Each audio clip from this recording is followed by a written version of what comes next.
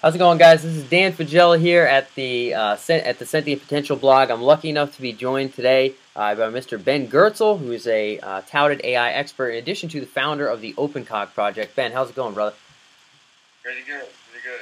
Cool, man. Yeah, I know I just got to catch up with you at the 2045 event out in New York. And as I mentioned, a lot of the people we bring on board, one of the first things I always like to talk about is kind of how you got involved and invested in artificial intelligence, and particularly now, not just kind of the applications thereof, but the OpenCog project, transhumanism, and a lot of the things you're involved in now. I know you started in AI pretty early on, right? Well, I've been interested in AI and other science fictional technologies since I was a child in the early 1970s, Okay. really. And I went to college at age 15 in 1982. Already, that I was pretty hard about how to thinking machines that would think in the same way people and better. But at that time, I was also interested in a host of other whack technology projects, including life extension for humans, building spaceships to travel to other stars, and how would you make time machines using the laws of physics and all sorts of That's cool. all sorts of out there things. In my mid to late 20s, I decided if I was going to accomplish anything real, I would have to focus a bit more. And I began gravitating more and more toward AI. By this point, I was a mathematics professor Yep. in university. One of the things that appealed to me about AI was the idea that you didn't need any expensive or complicated hardware to do it. It seemed that you could do it just by programming. Just figure out the right thing to type on your computer, and the computer could think. And that's an amazing idea.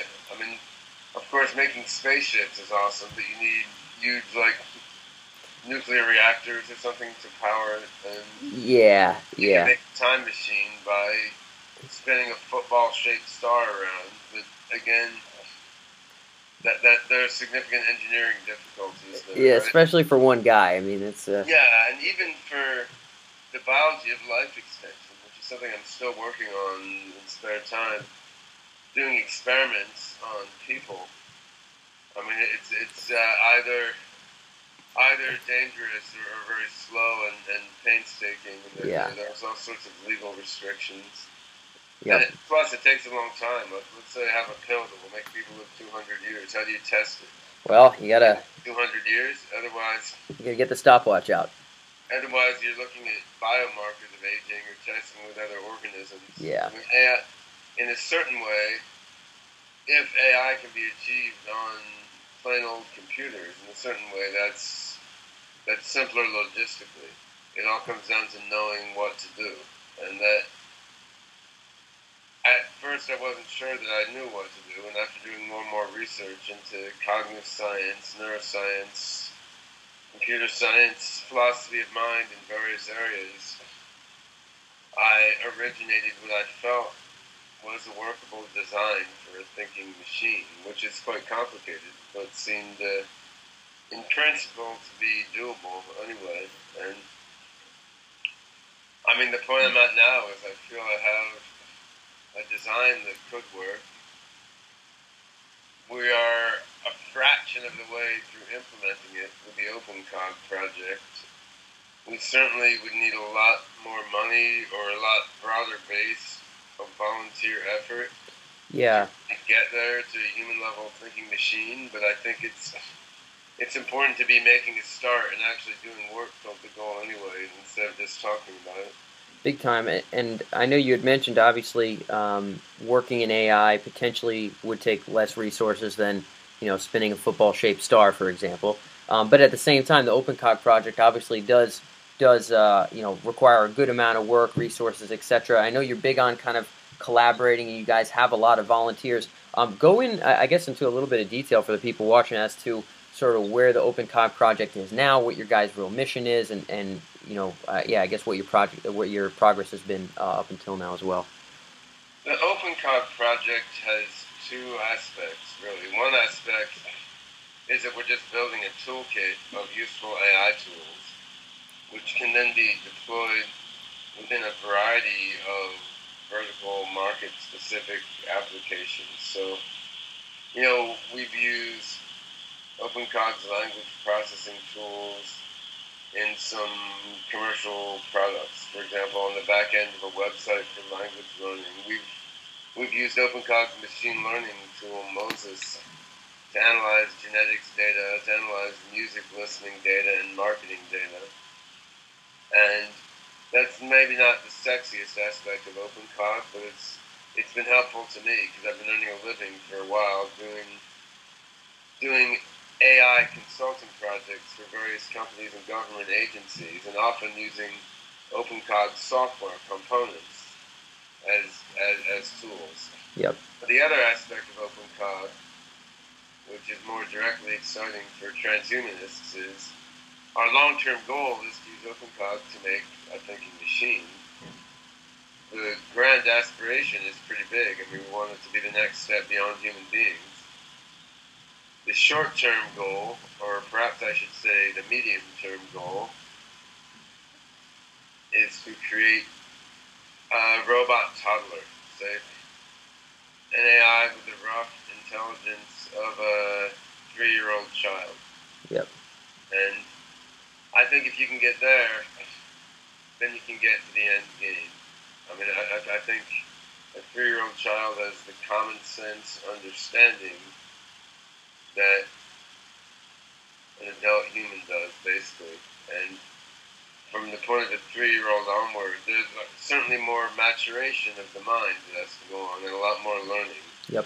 Basic cognitive mechanisms are already there. And so that is our proximal goal with OpenCog, and we have a bunch more work, of course, to get to that point. Right now, we're playing around with the integration of AI with video game characters as a sort of simple prototype for controlling an autonomous, mobile, exploring, learning agent with OpenCog.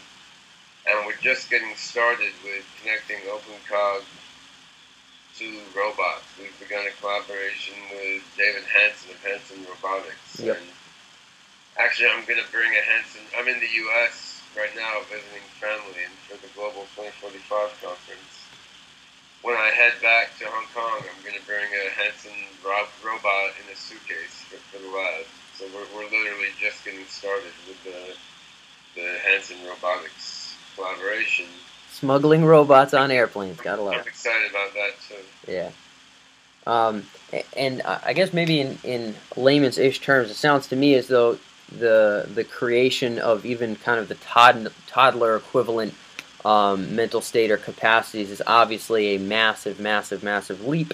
You guys have been cracking away at it for quite some time. Is it possible to kind of explain what you feel like you need to do in order to move forward, or what elements you guys need to work on in order to kind of close that gap, or what your trajectory is now?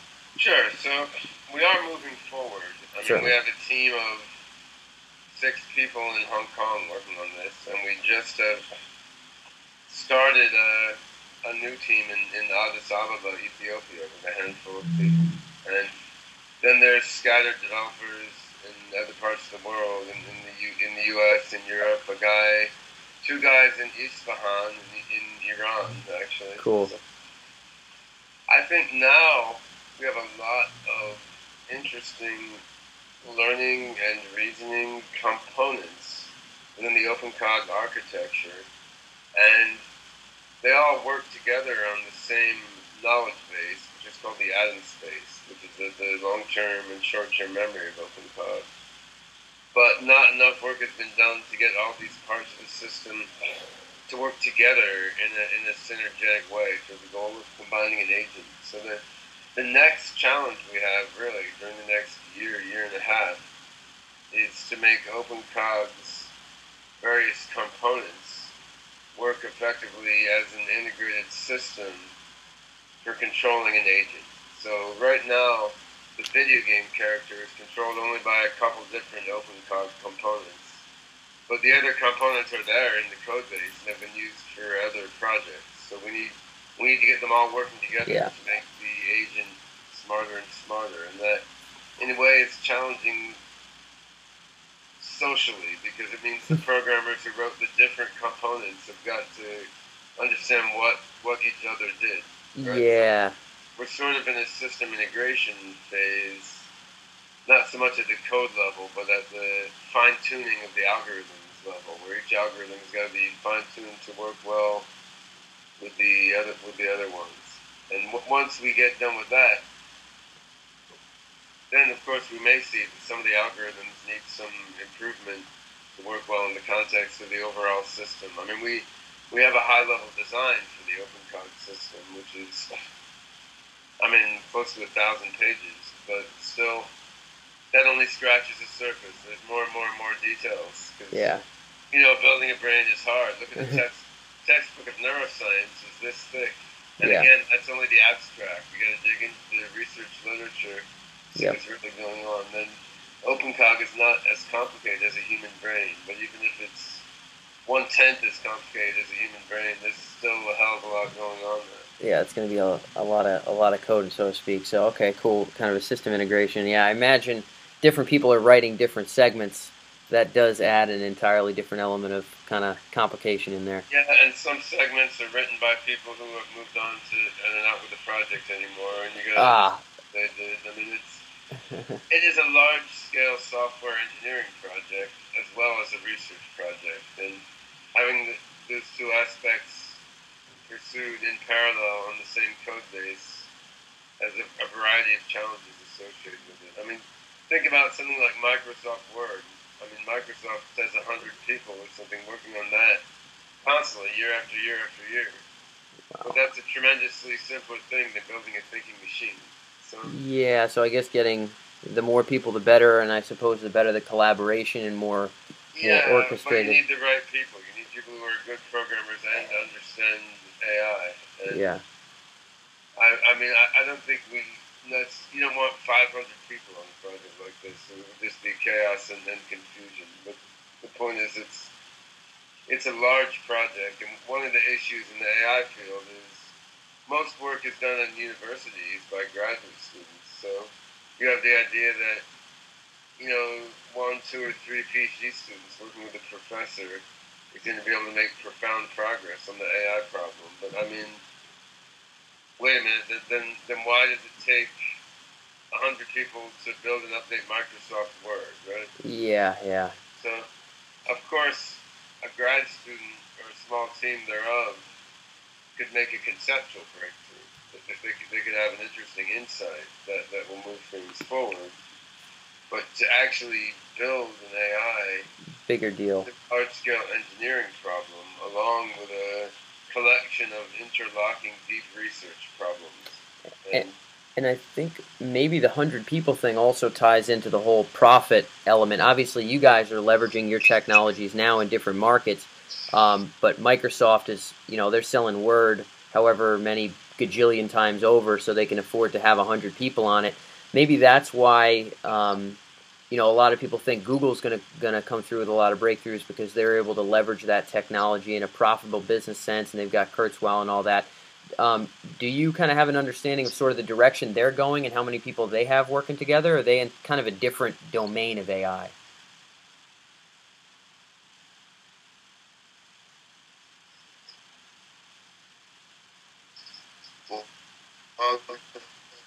Oh, hold up. You broke up a little bit there, Ben. Give me a second here. Then you're more likely to solve the problem that you're working on rather than something else, right? So that's it. Oh, hold up. I think you just it just got a little bit sketchy in between there. Can you still hear me all right? Can you hear me okay now? Yeah, I can hear you decent now. Yep. Okay. I think it's when the camera moves around a lot. Skype gets all discombobulated. Silly old Skype. Anyway. Okay. Yep, a little bit. Hold on. I think it's got the camera's trying to settle itself a little bit. Let's see. Where are we? All right. Should be working just fine now. Are you still able to hear me okay, Ben? Yeah, I hear you fine. Okay, great. I can hear you fine now too. Anywho, yeah, you were talking about Google there and how many folks they might have involved and the fact that they're going to be leveraging it for profit. What do you see as What I would say is, it doesn't matter how much money you have and how many people you have. If you're working on a different problem, then you're more likely to solve that different problem. that different problem? And I mean, A different problem.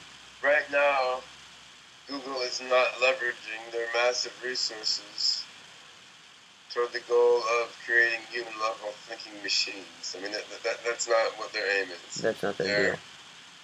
Their aim is to make more money through search and through ad placement and so forth. And that's where a lot of their build a brain things are sort of going or whatever there. Well, Google doesn't have a large AGI team. They certainly could. I mean, they have a lot of money. I guess they a lot could, of yeah. Smart people, but that, in fact, is not what they're doing at the present point in time. Even with Ray and stuff, it's really about kind of refining their business model of the search and pay click stuff. Ray was brought in, obviously, in an attempt to stir things up a bit and to see what could be done in a more general intelligence sort of direction. I don't have reason to believe that Ray is controlling a large percentage of their resources at present, and my feeling is that what Ray is doing will focus on natural language processing. Yep. Because that's what Google does. I mean, they're not building robots. No, not right now. Trying to make AI that will leverage their strengths, which is a massive database of text and a huge number of computers for analyzing that text. Yep. And so you have a conceptual question there, which is, are you going to get to AGI by analyzing text and looking at patterns in the massive amount of web pages and searches on those web pages and so forth? Or do you need an embodied system that is more like a human and can go around in the world trying to achieve its goals and integrating visual and auditory and movement data like a child does? Now, if you can get to a human-level thinking machine via text processing or via an approach that is centered on text processing, then I would say Google, Microsoft, IBM have a mighty good chance of getting there because, they are masters of text processing. They have a lot of text, and they have very powerful computers oriented toward processing text. Now, if text processing is not an adequate approach or not a convenient approach to get to AGI, if you really need embodied learning in a somewhat human-like embodiment in order to get toward a human-like intelligence, in that case, that's just not what these companies are doing. Yeah. I mean, they could do it, of course. They're making self-driving cars, right? So pretty cool. There's no and God glasses. So there's no reason Google couldn't make human-level robots if they wanted to. However, that's not what they're undertaking at the moment. I think if you really dig into it, there are other issues that make it tricky for a company like Google. I mean, my own view is that building a thinking machine is a highly cross-disciplinary project. I mean, you want to have AI people, you want to have mathematicians, psychologists, philosophers, linguists. You want to have people with many different backgrounds working together. And a company like Google basically consists of a lot of really, really good programmers. Now, of course, that's the core. You need a lot of really good programmers. But I think you also benefit in this kind of project from more of a diverse intellectual background in coming at the problem. And that's possible to do within a company. I don't think that's Google's culture at the moment, just because they're extremely heavily programming focused. Okay, yeah, cool. So, yeah, working on sort of different problems. I guess a lot of folks are probably pondering, what is Ray doing over there anyway? And I guess it's tough Well, to. I mean, to be honest, I pretty much know what Ray is doing over there, but I'm not supposed to tell you. So You'd have to kill me or something, or send robots to kill me. yeah, but Yeah, wouldn't want that we to happen. are at the early stages of discussing some collaboration between OpenCog and Ray's team, actually. And one of the leading members of Ray's team is someone who used to work for me in Novamente years ago. So there may be a connection between my team and Ray's a year from now. But I mean, Go figure. if Ray wants the world to know exactly what he's doing, I guess he will tell you. He doesn't need me to. But I think it's not a direct competitor to what I'm doing in the sense that he's not making intelligent game characters or robots. I mean, what he's doing is naturally more aligned with Google's core business model. So and there's a possible path to AGI that way, right? Like let's say Google made a question answering system that answered natural language questions about what happened on the web and held a conversation with you about it. You can envision that getting smarter and smarter. You could. So understood what you were saying, and if that sort of avenue is going to work, they would be the people to do it. I guess the more I have done concrete work toward AGI, the more I have moved into the embodiment camp. Yeah. I mean, I started out in the late 90s thinking more like, yeah, let's make a human level AGI that just learns everything from the web. And I still don't think that's impossible. But as you get deeper and deeper into actually working on it, you start to see how closely tied human-like general intelligence is with the human body. I mean, not that it's a 100% inevitable connection there, but so much of what we do has evolved for controlling the body and processing data that comes in through the body.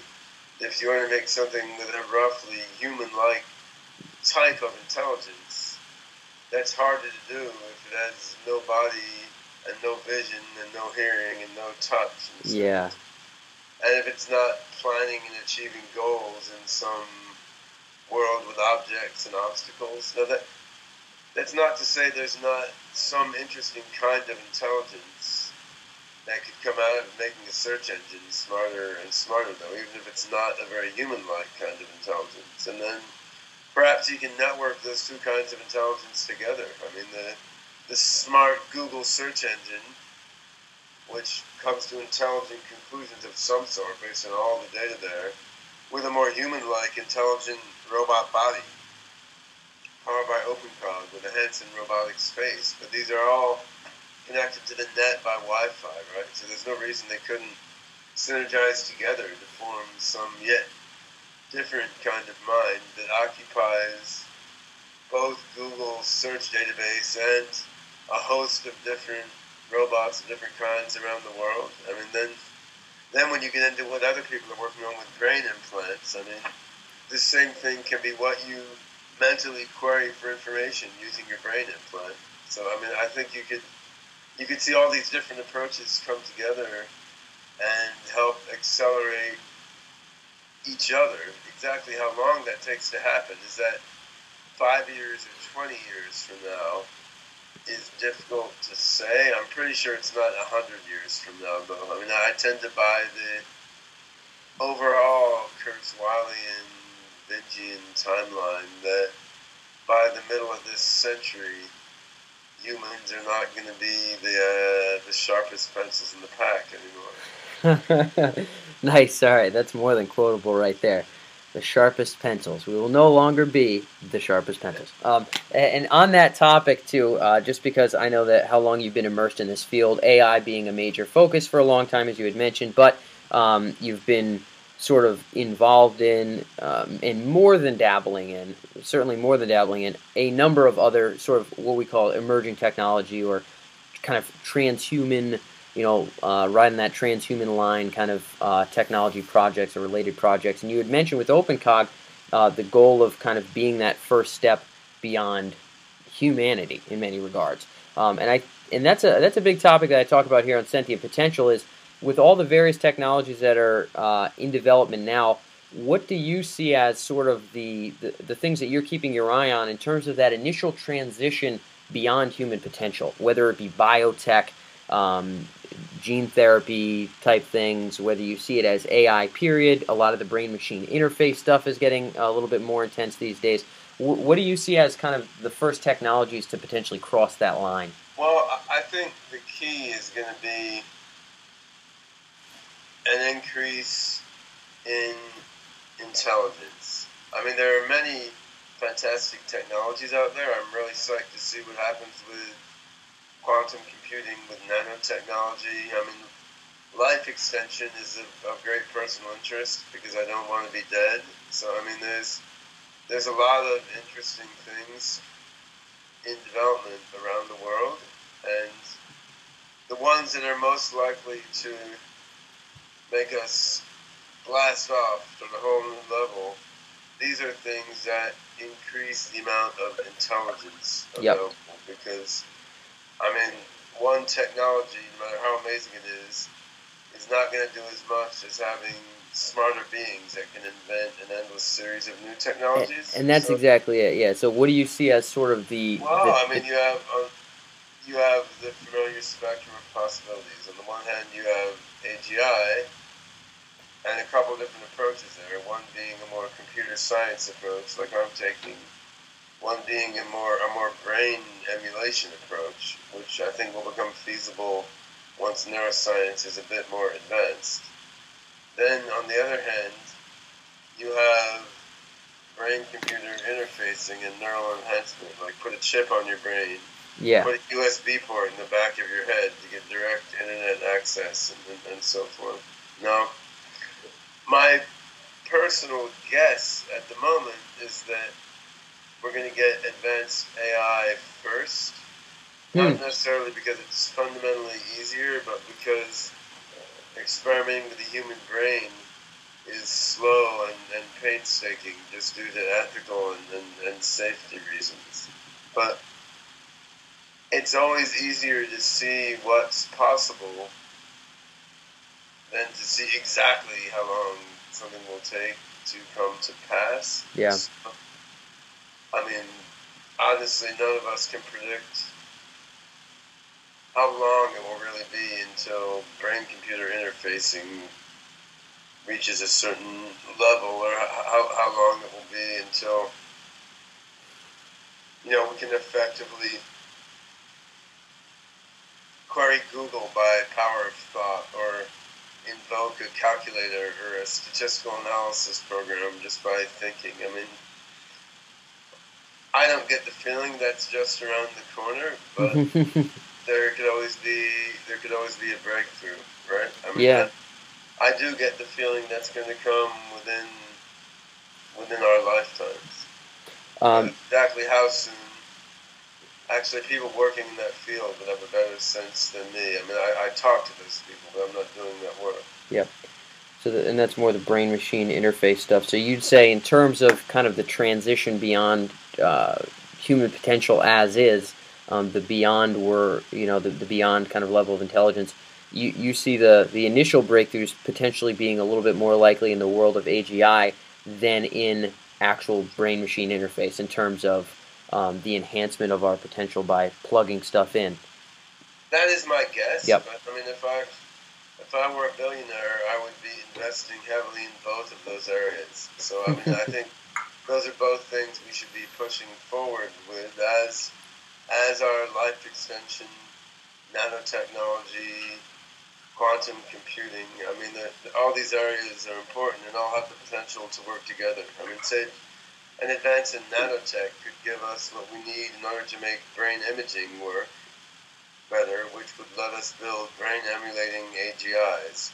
An advance in nanotechnology could let us build a better brain-computer interfacing device. So, I mean, I think all these future areas of technology have the potential to synergize together. I mean, just as we've seen in other areas. Look at, say, computers versus machine tools. I mean, better computers let us design better machine tools. Yeah. But better machine tools let you build better computers, and you always have this kind of synergy by means of which different kinds of technologies help to lever each other up progressively. And I think we will see that same sort of thing with a host of these currently futuristic sounding technologies during the next few decades. Yeah, that's the whole law of accelerating returns in many respects, is those cycles that you Exactly. pointed out there. The last couple questions here. One of which is out of my own curiosity and something I explore a lot. We've interviewed people in more the philosophy domain and also people more in the tech side of stuff. Is assuming kind of the relevant increase in human potential, assuming whether it be there's work on exoskeletons and making people stronger or more physically capable, living forever. Massively more intelligent in so many other respects. You had mentioned more creative. As we gain these, as we gain these abilities, how do you see kind of humanity sort of still living and/or working together?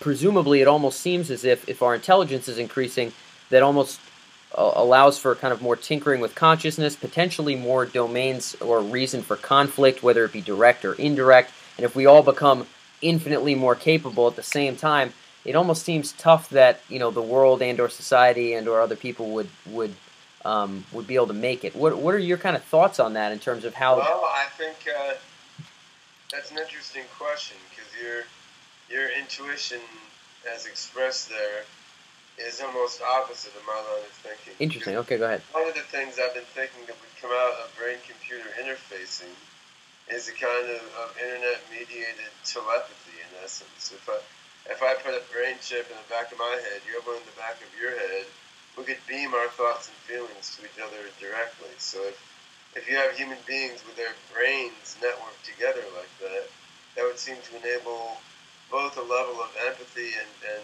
compassion and understanding beyond what we have now, and also the formation of various group minds, where, say, a software development team, all of them sharing their thoughts and their understanding of the code through the day by direct brain-to-brain interfacing as they work. And in the early stages, before AGIs are much smarter than people, perhaps some early-stage AGI programming system networking its brain together with the brains of human programmers as they sit there and type their code. And this sort of interfacing could allow us to become closer to each other and closer to our developing intelligent machines, and in a way going beyond the whole individualistic model of the self that we have now.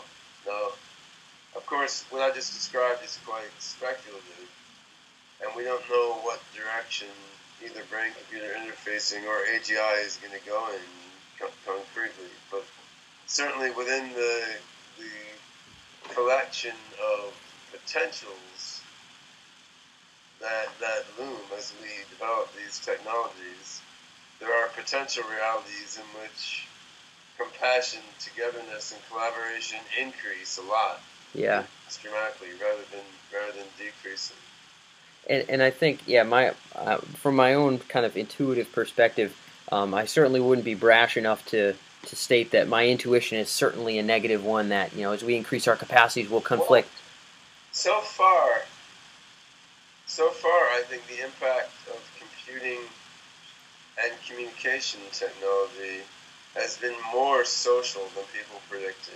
Like, people a lot of people predicted when you had advanced computers, people would just be sitting there at their computer lost in their own virtual reality and no one would ever talk to each other. There was a lot of science fiction like that. I remember Isaac Asimov had a novel about a robot detective going to a world to solve a crime.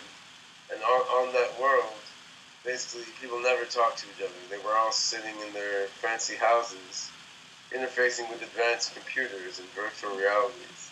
And in fact, virtual reality has been kind of a dud so far. I mean, Second Life isn't that big. Instead, we have mobile phones which let us connect with each other and do video conferencing like we're doing right now. Yeah. And the biggest use of computers for most people is Facebook and Twitter and email and mobile phones, which are powerful computers used for SMS. So I would say now, in many ways, we're more connected than we used to be. I mean, but the nature of the connection has changed. Yep. But you certainly couldn't make the argument that so far computers have distanced us from each other. They've changed the nature of our relationship, but they're intensely social because that's how people are. So my best guess is that as we get brain-computer interfacing and AGI, people, by their social nature, are going to find ways to make use of that for more and more intensive social networking of various kinds, rather than to let themselves live in isolated bubbles, because that just seems not to be what most people want to do. Now, of course, once you have AGIs that are non-human and massively more intelligent than people, then you have a whole different ballgame. When you're talking about what people will do with technology, it seems like we have a great urge for more togetherness and openness. And really, stuff like Facebook and SMS, what they've caused is the younger generation to be more and more open and share every nasty little of their lives with each other, rather than, go into a little bubble and only interact with your game computer or whatever. Yeah. I think sort of one of the things is that's there are certain constituents of human fulfillment and human nature, I suppose, that you and I are talking about at present, being the social element being a pretty significant one. I suppose the tinkering with the potential tinkering with consciousness or tinkering with our very capacities, which is sort of what we're talking on, that may potentially allow for, if we can become, let's say, 100, 1,000 times more intelligent, who's to say we couldn't maybe eliminate negative emotion, let's say. So you talk to guys like David Pierce. Or who's to say we couldn't edit which constituents of fulfillment we want to actually affect us? Be it, maybe we choose not to have the relatedness thing really matter as much and we want the creativity thing to matter more. Or maybe we want to... That's possible. On the other hand, if you look at human history, the process of trying to transcend the individual mind and improve oneself has also generally been a social pursuit. I mean, religions tend to occur in groups. I mean, you have group meditation sessions, which usually a more reliable way to get beyond your individual self into a profound state than meditating on your own. Because just meditating in a group with others, you tend to trance state more easily. If you look at psychedelics, I mean, most people tend to trip on acid in groups.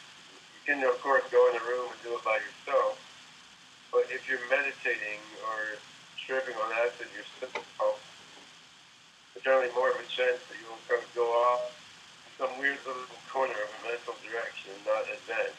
People tend to do these things together in a group for a reason. The social element actually helps us overcome the barriers that we place in the way of ourselves and to advance a sort of broader understanding. So again, I would say, as long as it's a human-like mind driving things, seems like a drive to self improve, but to go beyond the individual mind. And generally, people tend to find that's best pursued as a group rather than individually. And I think that is deeply wired into the human mental makeup. I don't think you get beyond that until you're totally beyond the human mind architecture. Yeah, I And think.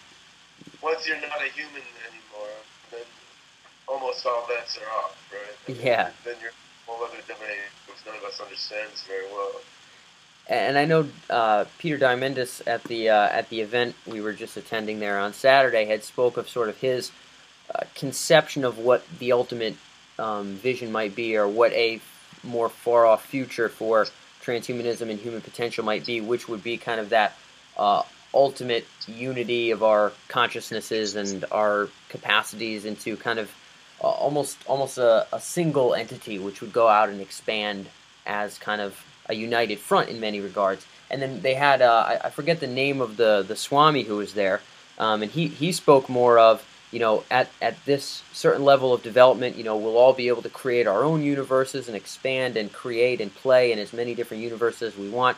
So he seemed to kind of keep some level of individualness. You're speaking a lot of the overcoming of the self, or the going beyond the self. Are you sort of congenial with Diamandis's kind of inevitable concept of our merger, not just with machines, but with each other?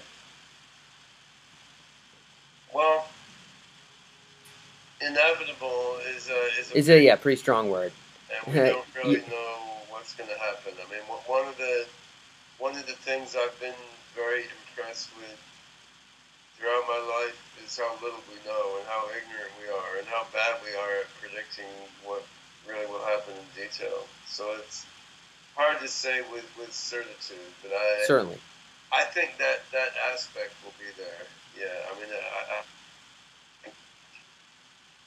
certainly individual minds associated with individual bodies, like within their own subjective world, communicating via low bandwidth mechanisms like language. This will not be the only kind of mind in the future, and it very likely will not be the dominant kind of mind in the future, because it's just not efficient, if nothing else. I mean, there are problems with the unhappiness and suffering that's caused by the separation of people and our inability to understand and come together with each other as well as we would like. But beyond that, there's just plain informational inefficiency there. I mean, I learned something. I spent a lot of energy and time learning that thing, and I can't transmit it to you except by taking years and years, right? And yeah. That's an informational inefficiency, which is therefore an economic inefficiency, and that is almost sure to be overcome, just for practical reasons, quite apart from the emotional or ethical or aesthetic reasons, which I think are also there. But to what extent individual minds, like we have now, will still exist, it's hard to say. I mean, we haven't obsoleted the insects, for example. There are still many insects around, and they have their own part to play, and it might be that human-like minds remain long after this new kind of more distributed, network-oriented, broad-based intelligence also has come into being. Cool. Yeah, no, it's an interesting way to put it. But I'm definitely congenial with the inefficiency aspect, and how that almost seems like, given where we're going and given that overcoming inefficiency has sort of been a or the massive theme of technology, that some of that stuff's going to have to go. With that being said, and as kind of a wrap-up question, because this is something that fascinates me, you had mentioned kind of having an interdisciplinary approach to your particular project there with OpenCog. As people in this domain, in this field, whether philosophers, intellectual contributors, technology folks, presumably what we're aiming to do is make kind of this transition to transhumanism, this going beyond human potential, a good thing, right? we're hoping that, we're crossing our little fingers that, hey, we're all working together and we're going to create a better world, not just a better world, but better consciousness, better sentience for all of us in the future. What do you think, based on kind of working in so many of these various areas of interest and collaborating for so long in this field, what do you think are kind of the core aspects that we as contributors to this domain need to be keeping in mind to ensure that this future is as good a one as it can be? Well, I think the main point we need to keep in mind moving forward is our own ignorance about what the future is going to bring, and the need to be open-minded to the various possibilities that might unfold. I think we all have a tendency to become attached to our specific ideas of what's going to happen, and be that the idea of life extension in the human body, the idea that we'll upload ourselves into robots, the idea that it's going to be a robot or a game character in a body that's intelligent rather than something new. I mean, each of us has research directions that we're pursuing now, and of course, it's important at any point in time to pick the direction you think is best and push on with it.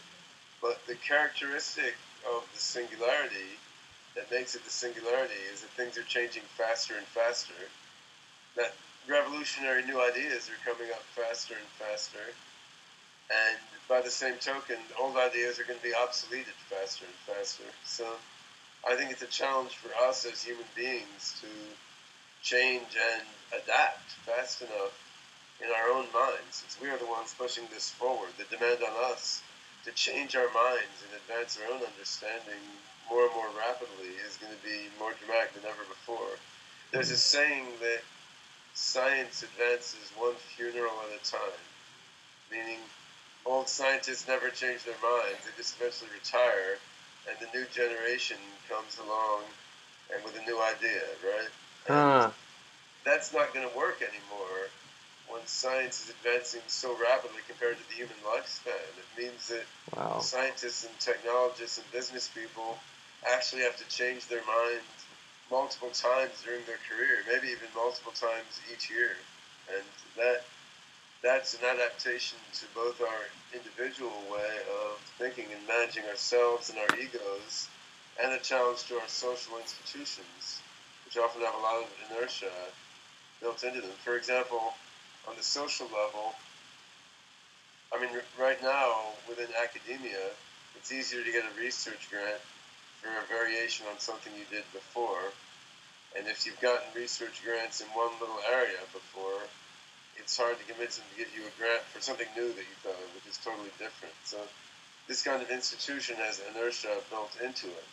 But as the singularity approaches, and change gets faster and faster and more profound, institutions, just like our own individual minds, will have to adapt and revise themselves faster and faster. So I'd say, rather than any new idea we need to embrace or get used to, we need to get used to the process of changing and adapting all the time, and not just on the surface level, but ultimately on the most profound level of our understanding of who we are, what we are, and why we are. And some of our thinking about the singularity itself is bound to evolve dramatically as the singularity gets close. I mean, ideas like friendly AI or life extension are not necessarily that well defined. I mean, what is friendly to humanity? What is humanity? Talk about life extension. What do we mean? Prolonging this exact human body? Prolonging our mind in a related body? What is our mind? What is me? Am I the same as I was 45 years ago? Am I the same as I was last night before I went to sleep? Am I the same as I'll be once I pack a bunch of chips in my head? I mean, our way of thinking about these things is going to evolve as well. So we'll have to do some fancy inner footwork in order to keep up with all the changes we're bringing about. And with that being, I agree in that regard. I think that the the pace will be just faster than it's ever been, and then a lot of those philosophical concerns I don't necessarily see being solved, like like simple math problems per se. But I think that does make things interesting, and I don't think it means we can't move um, beyond them. Do you think it's important for us to, as we keep our minds open to, because different people are bound to have different ideas, as we transition forward to kind of carry that virtue of empathy sort of in mind as we move forward, as different people have different ideas of what the future needs to be, or working on different projects, or see the self as meaning different things. Um, how do you see us potentially overcoming kind of some of those philosophical hurdles, or approach hurdles, or maybe some people that do kind of keep their heads in one track, like you had explained with scientists? Is it about sort of collaborating with each other and getting to know each other a little bit better, or how do you think we can overcome I that think the aspect? very nature of philosophy is likely to change, and that's already happened in history. I mean, philosophy and science were kind of the same thing Even in Newton's a day. couple hundred years ago, right? I Yep. mean, you had natural. Philosophy. The founders of science were natural Philosophers, philosophers, and yes. they would write about the mind and consciousness and the cosmogonic origin of the universe at the same time as they were writing about chemistry experiments they were doing. And now, in the 20th century, these things diverged significantly. You had the emergence of experimental science as a separate discipline, becoming very industrialized, really, and connected with engineering, which has been beneficial. Yep. And philosophy became very, very technical and academic, rather than being about individual thinkers, like sitting in their study trying to understand the whole universe. Yeah. Some guy trying to solve a very, very narrow philosophy problem that's almost as narrow as a math proof in some little corner of Yep. mathematics. And I think that's going to change. I think we're going to see a reconvergence of science and philosophy Uh, in a way, because we're going to be able to do more and more experiments related to things like consciousness and the nature of reality. I mean, when you can put a chip in your brain or fuse two brains together in some way and see how it impacts the conscious experience of those minds, you know, you're meshing together the philosophical introspective aspect with the scientific empirical experimental engineering aspect in a way that's not happening now. So we may not solve once and for all these big philosophy problems, but we may get into a different rhythm of inquiry in which incremental understanding on these philosophy problems advances alongside and all mixed up with incremental advances on the science and engineering side. So that is my guess of what will happen. hmm. And the people working on these far corners of different, whether it be OpenCog and other various projects related to the creation of technologies, as you had mentioned, so interdisciplinary, but people working on these emerging technologies that have this potential to move us beyond human potential. Do you believe that on the aggregate, collaborating, working together, and knowing what the rest of the world is working on in this particular space is generally a good thing? I know some people are concerned. Oh, what if you know it, if we're not connected, we're not going to learn as fast. And then at the same time, if we're not connected, then someone could be working on something that maybe isn't so good, and we should tell them to stop. Do you see on the aggregate that connectedness being a positive thing for our transition forward? Well, I mean, without it, I don't think we would make the transition forward. I think on an individual level, it has pluses and minuses. I mean, of course, it's amazing the way we're connected now. Yeah, it's And, pretty cool.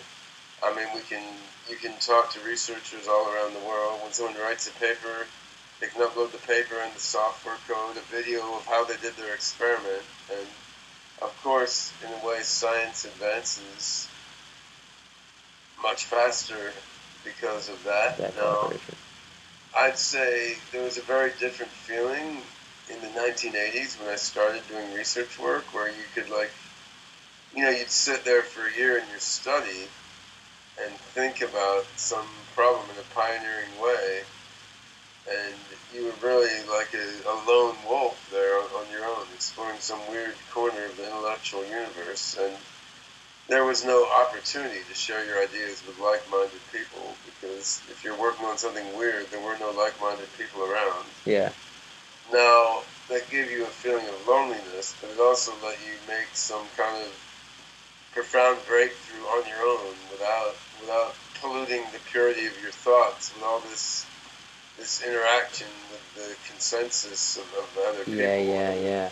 There was something beautiful in that which we have lost. On the other hand, losing that seems to be part of the process of getting toward the singularity, because something like AGI or life extension pharmacology, it's not ever going to be built by one guy sitting in his study thinking in his own direction. They're big and complicated and messy, and necessarily need to be done by large teams of people. Cool. Awesome stuff. Ben, I more than appreciate you taking the time to get in the interview today. We went off on a lot of tangents, which I'm always happy to do, and I've got a lot of awesome stuff to write on now. So thanks a ton. I'll be looking forward to seeing the progress on OpenCog too, brother. All right. Sounds good. Awesome. Bye-bye. Hey, thanks for tuning in, guys. If you're an entrepreneur or a future thinker with an interest in businesses, transitions, or technologies that have the potential to alter human potential, then make sure you check out techemergence.com. It's our main blog site where you can see all of our other interviews with top startup leaders, entrepreneurship experts, and folks in the domain of technology, cutting-edge emerging technology. If you have a particular interest in how technology can affect the future of human consciousness and our conscious experience, then be sure to also check out sentientpotential.com. There we explore a lot of the ethical considerations and really serious moral matters of emerging technologies, in addition to interviews with great philosophers and technology experts of our day. More than anything else, always feel free to reach out. If you can find us via email, you can reach out to us there, or whatever other way. Find us on the blog. Be sure to drop comments. We believe that the serious conversation about the future is not only open-minded, but also interdisciplinary and multifaceted. So we'd like nothing more than to be able to glean your ideas as well. So with that being said, with the best of intentions for a brilliant future, this is Dan Faggella signing off. And we'll see you next week.